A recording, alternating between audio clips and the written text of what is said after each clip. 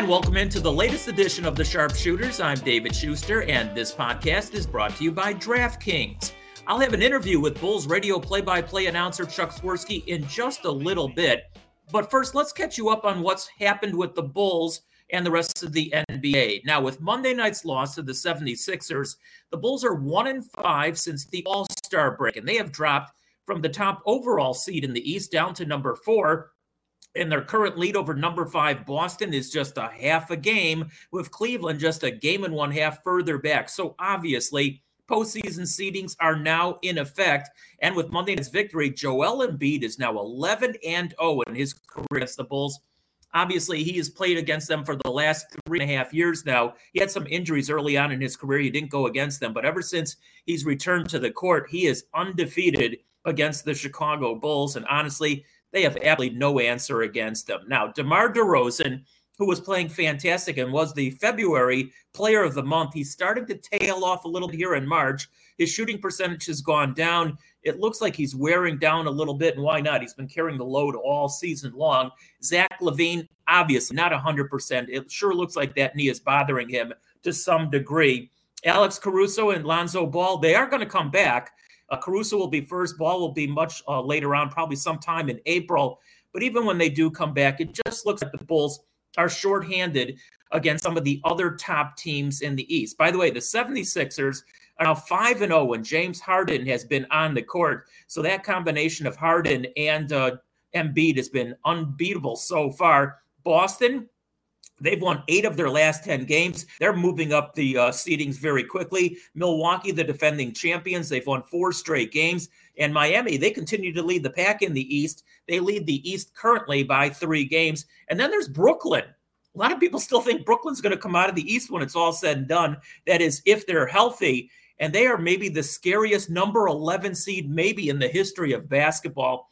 Again, Kevin Durant has come back over the last couple of games. He's scoring his 30 points a game. Kyrie Irving, he's still not playing home games, but that might change before it's all said and done.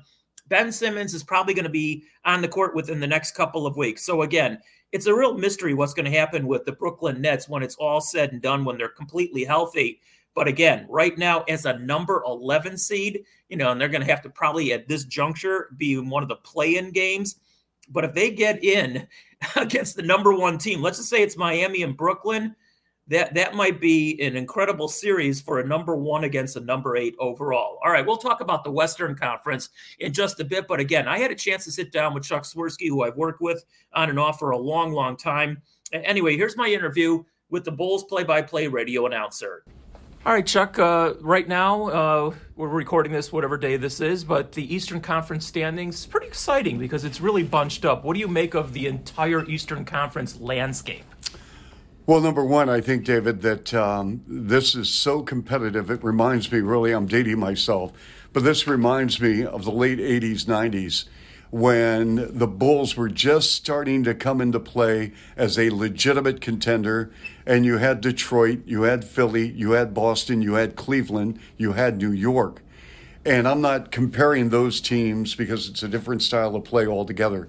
But what I am telling you is that from 1 to about 9, maybe even 10 a little bit, that if you look at the standings today, especially with this play-in game, that I think it brings hope to a lot of franchises. And I do think things run in cycles. The Western cycle took a lot longer to dissipate than perhaps that I thought it would. But having said that, I think the Eastern Conference now is coming in as a legit threat in the NBA landscape. I might be in the minority. I actually like the play-in thing. I thought it was pretty good last year. I anticipate it'll probably be pretty good. There's some teams down there, even in the West. The Lakers, they're going to be in a play-in game. How exciting is that for the league? What are your thoughts on that? Well, for a team like Memphis, I think it helped because they won not 1 but 2 play-in games, really, if you think about it. And then they lost to Utah in the first round of the playoffs. And you look at the experience they gained, and it carried over to this year. Having said that, David, if you put yourself in a position as a head coach, okay, David Schuster, head coach of a team that finished 7th or 8th and then wound up losing that 7-8 game, and then by some chance ran into a red-hot player that was like the 8th, 9th, 10th guy in a rotation. He had the game of his life, and all of a sudden, you're the 7th seed, and you're watching 6 days later. And here your job is on the line, and your GM is ticked off at you, the owner's ticked off at you, and it gives the players an excuse to come out and start, talking about you. I understand where you're coming from. I think it's great from a fan standpoint, from an interest standpoint, from a box office standpoint, and that's what it's all about, money, as we know. But I'm just saying that for head coaches whose job could or couldn't be on the line a little bit, it gets really fragile. Yeah, it's sort of like the NCAA, one and done. You could be out in the very first round, but anyway, that's a whole different subject. You mentioned Memphis. I'm going to jump all over the place here. Ja Morant, I mean, what a pleasure. What an absolute pleasure. I was talking to Pete Pranica, and he has goosebumps watching this kid on a daily basis. Why not? He's incredibly talented.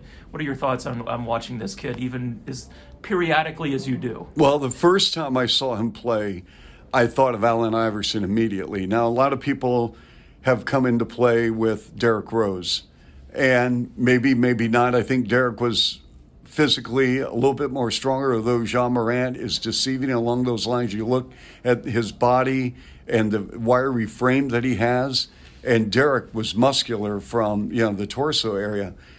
But having said that, I will say that when you look at Ja Morant and compare where he was picked second overall, Zion Williamson was the overwhelming number one pick by everyone. And I dare say if you ask any franchise before all this developed, who would you take, Zion or Ja Morant? I'd say 90% would have taken Williamson, just because of the uniqueness that he brings or he brought to the floor at Duke, but also at the box office. I mean, you saw what happened with New Orleans. The moment they got the number one pick, they started selling season tickets. It was crazy. They put that video online on social media.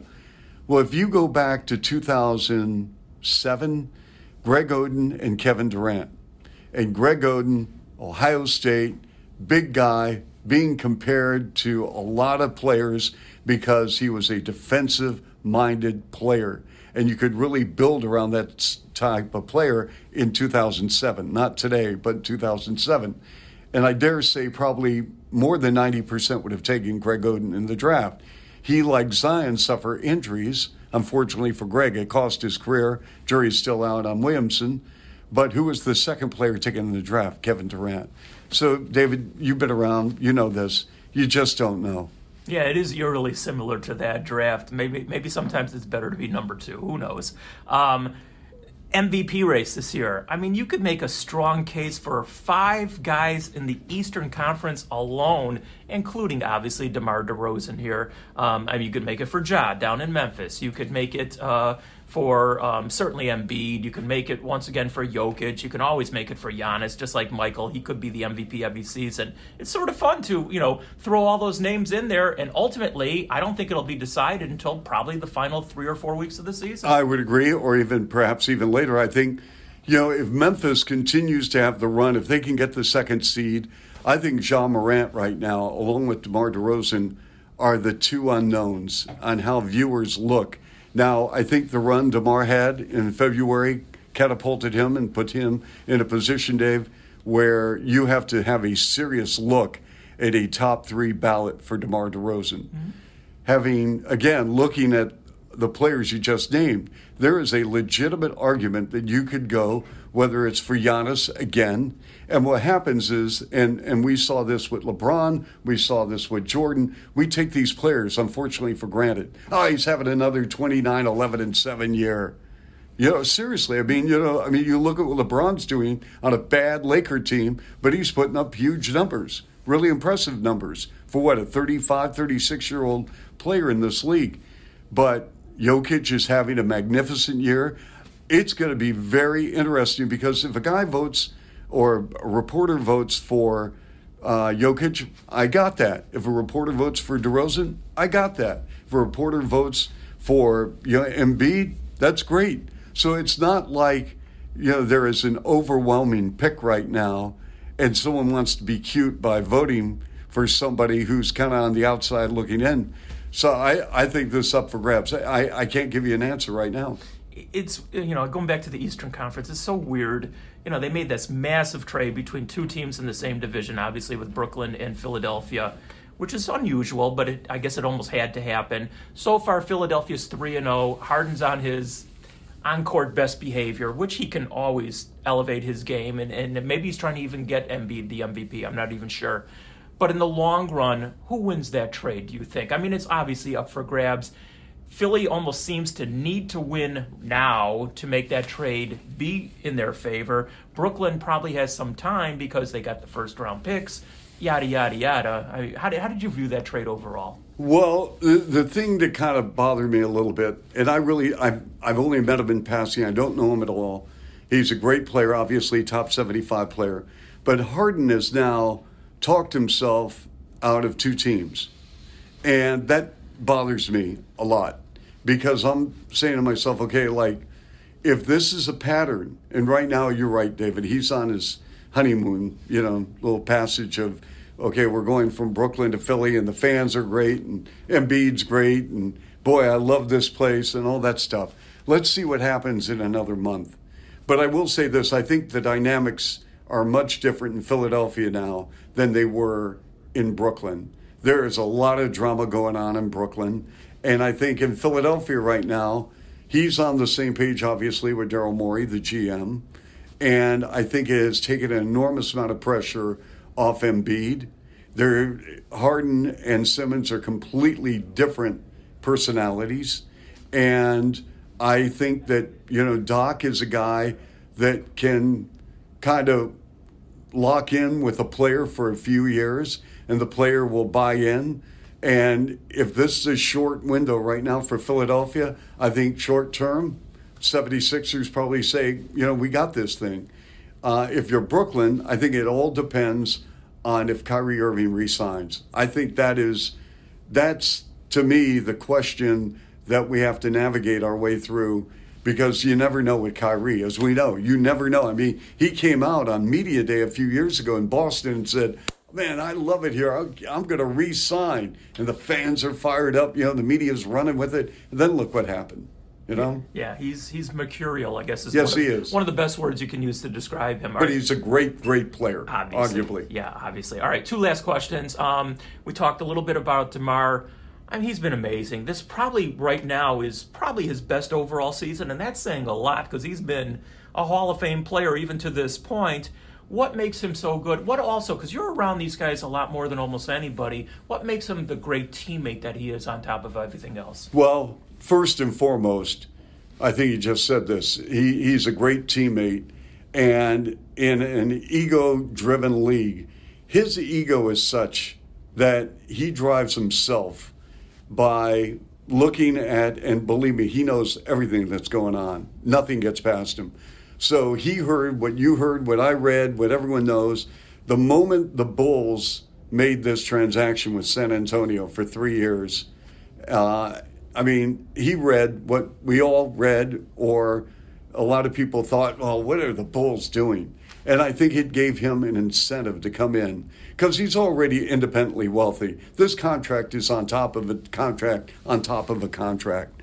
The money is great, don't get me wrong. But this right now is to validate what he's done. And I think this year has kind of put him now on the cusp or even over the top and going into the Hall of Fame.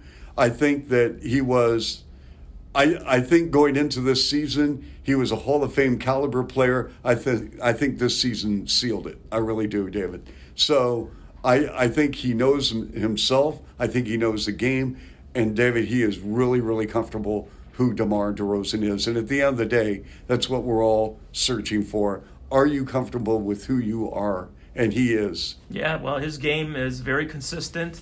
He goes against the, what's the word I'm looking for? The mantra of the league that you have to be a certain kind of player, three-point shooter, whatever. Can you imagine if he was coming out of USC today and he was a mid-range jumper?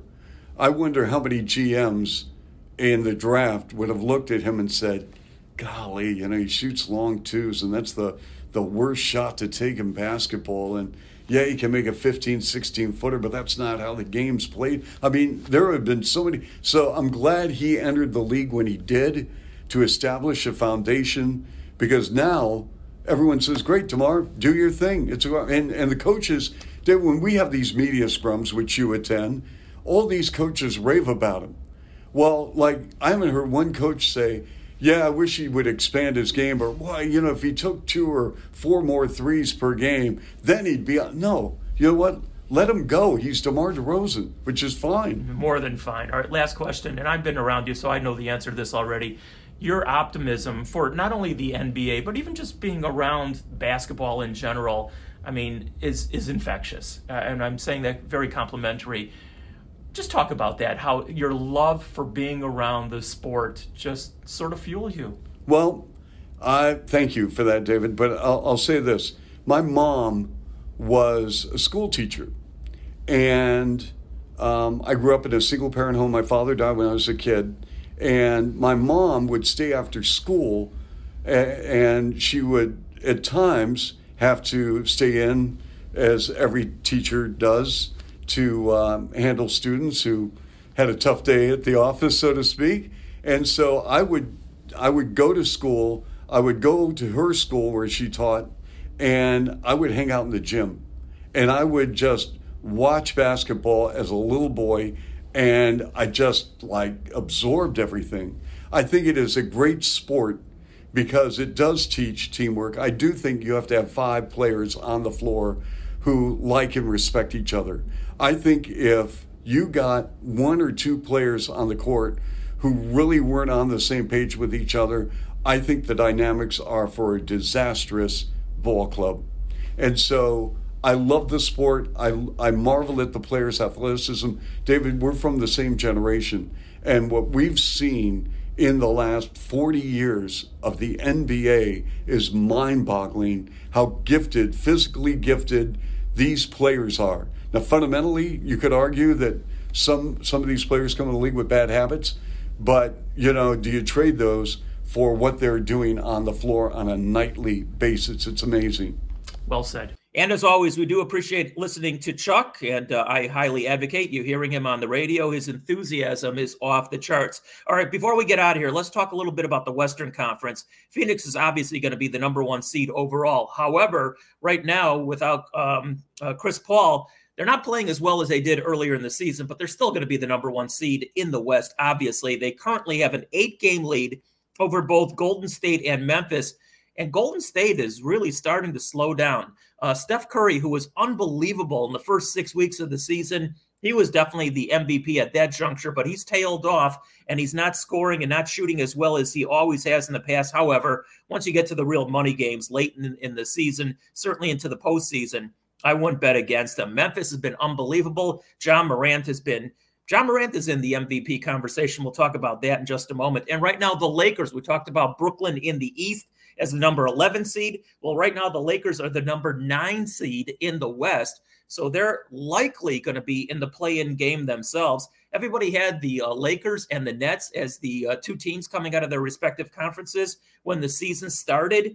Well, don't look now, but both of them are probably going to be in the play-in games when the postseason starts. As far as the MVP race, it still looks like, to me, Joel Embiid is your number 1 player right now. It's his award to lose at this point. Nikola Jokic, who won it last year, he's been unbelievable himself. He scored 46 the other night. So obviously he's still in the conversation. Giannis Antetokounmpo in Milwaukee. I mean, he's a 2-time MVP. He, just like Michael Jordan, you can always say that, Giannis could win the award every single year. DeMar DeRozan, like we talked about, has carried the Bulls through the majority of the season, but he looks like he's starting to slow down.